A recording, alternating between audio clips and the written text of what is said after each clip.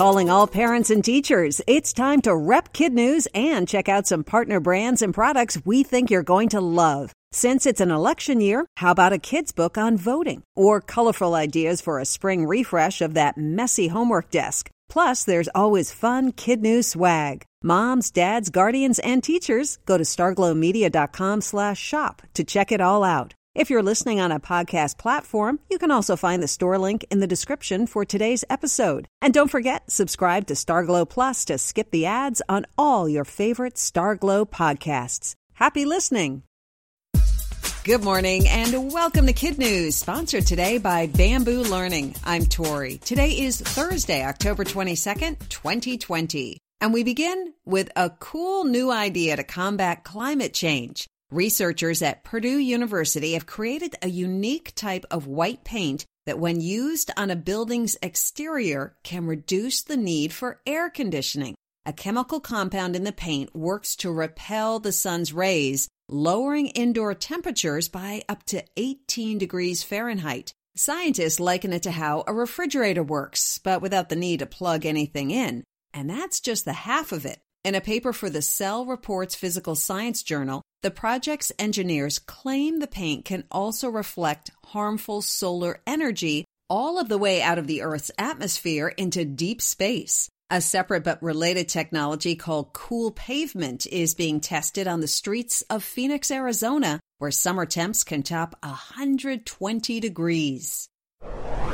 Mickey and his friends in Anaheim now know how, if not exactly when, they can get back to work. California health officials released long-awaited guidelines for when Disneyland can reopen its gates. And it's when Orange County goes yellow, to the least restrictive of the state's 4-tier system. What that means in COVID terms is one positive case a day per 100,000 residents. Not surprisingly, the president of Disney Parks is pushing back, arguing the safety protocols are too severe since there have been no outbreaks tied to the July reopening of Disney World in Florida.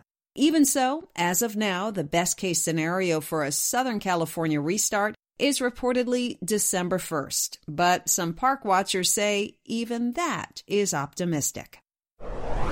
This could be a big day in the race to end the coronavirus pandemic. A group of independent scientists who advise the Federal Drug Administration is meeting to review the research of drug companies working on a vaccine. The federal government has invested $10 billion of taxpayer funds into the effort, and so far there's widespread optimism that the bet will pay off with one or more viable vaccines. Still, no one can say for sure if, when, and how they'll become available. One big lingering question is how safe it will be for kids. Pfizer, one of the pharmaceutical companies in the race, recently got the green light to test its vaccine on kids as young as 12.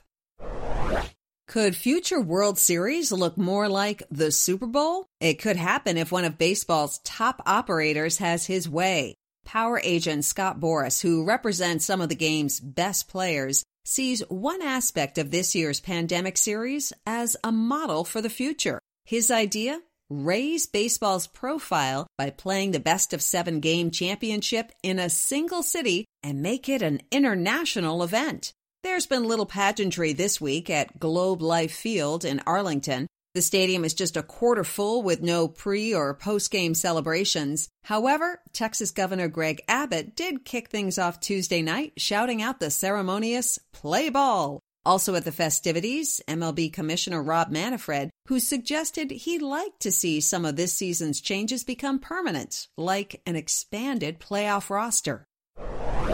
Twitter trolls better watch their backs. The heroes of the Marvel Universe wasted no time defending one of their own when Chris Pratt, a.k.a. Peter Quill / Star-Lord, unexpectedly became the target of social media snark. It started innocently enough with a tweet bemoaning the existence of too many Hollywood actors named Chris, along with a picture of 4 of them. One of them, it said, had to go, and for whatever reason, momentum quickly turned against the Guardians of the Galaxy actor. In a flash, the actors who play Iron Man and the Incredible Hulk came to their co-stars' defense. Robert Downey Jr. posted a photo of himself with Pratt to his 47 million Instagram followers, along with a hashtag #GotYourBackBackBack.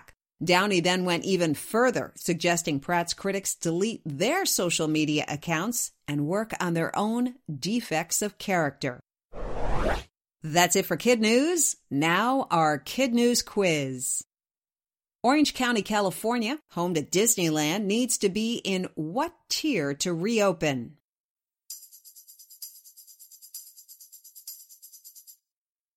Yellow, the least restrictive level. The actors who play Iron Man and the Incredible Hulk came to the defense of which of their co-stars?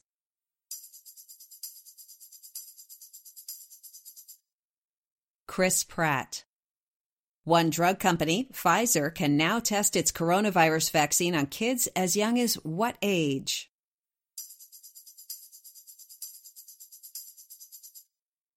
(12) What is a new idea to fight climate change?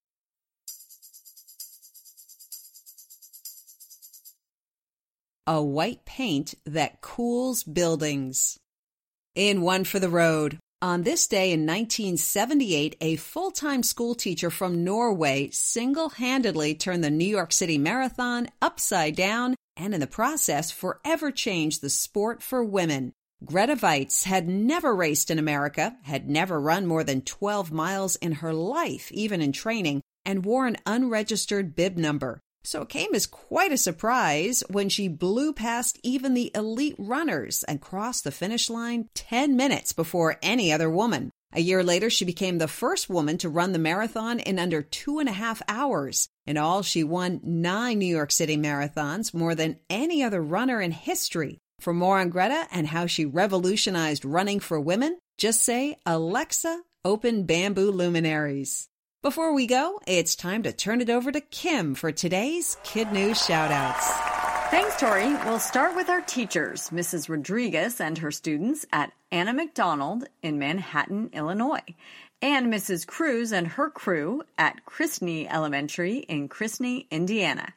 And we send birthday greetings to Aubrey in Kansas City, Missouri, Jidus in Torrance, California, Lizzie in Atlanta, Georgia, Jack in Richmond, Virginia, Jordan in Seymour, Indiana, and Stella in Van Wert, Ohio. Thanks for listening, everyone. We hope you tune in for more Kid News tomorrow morning.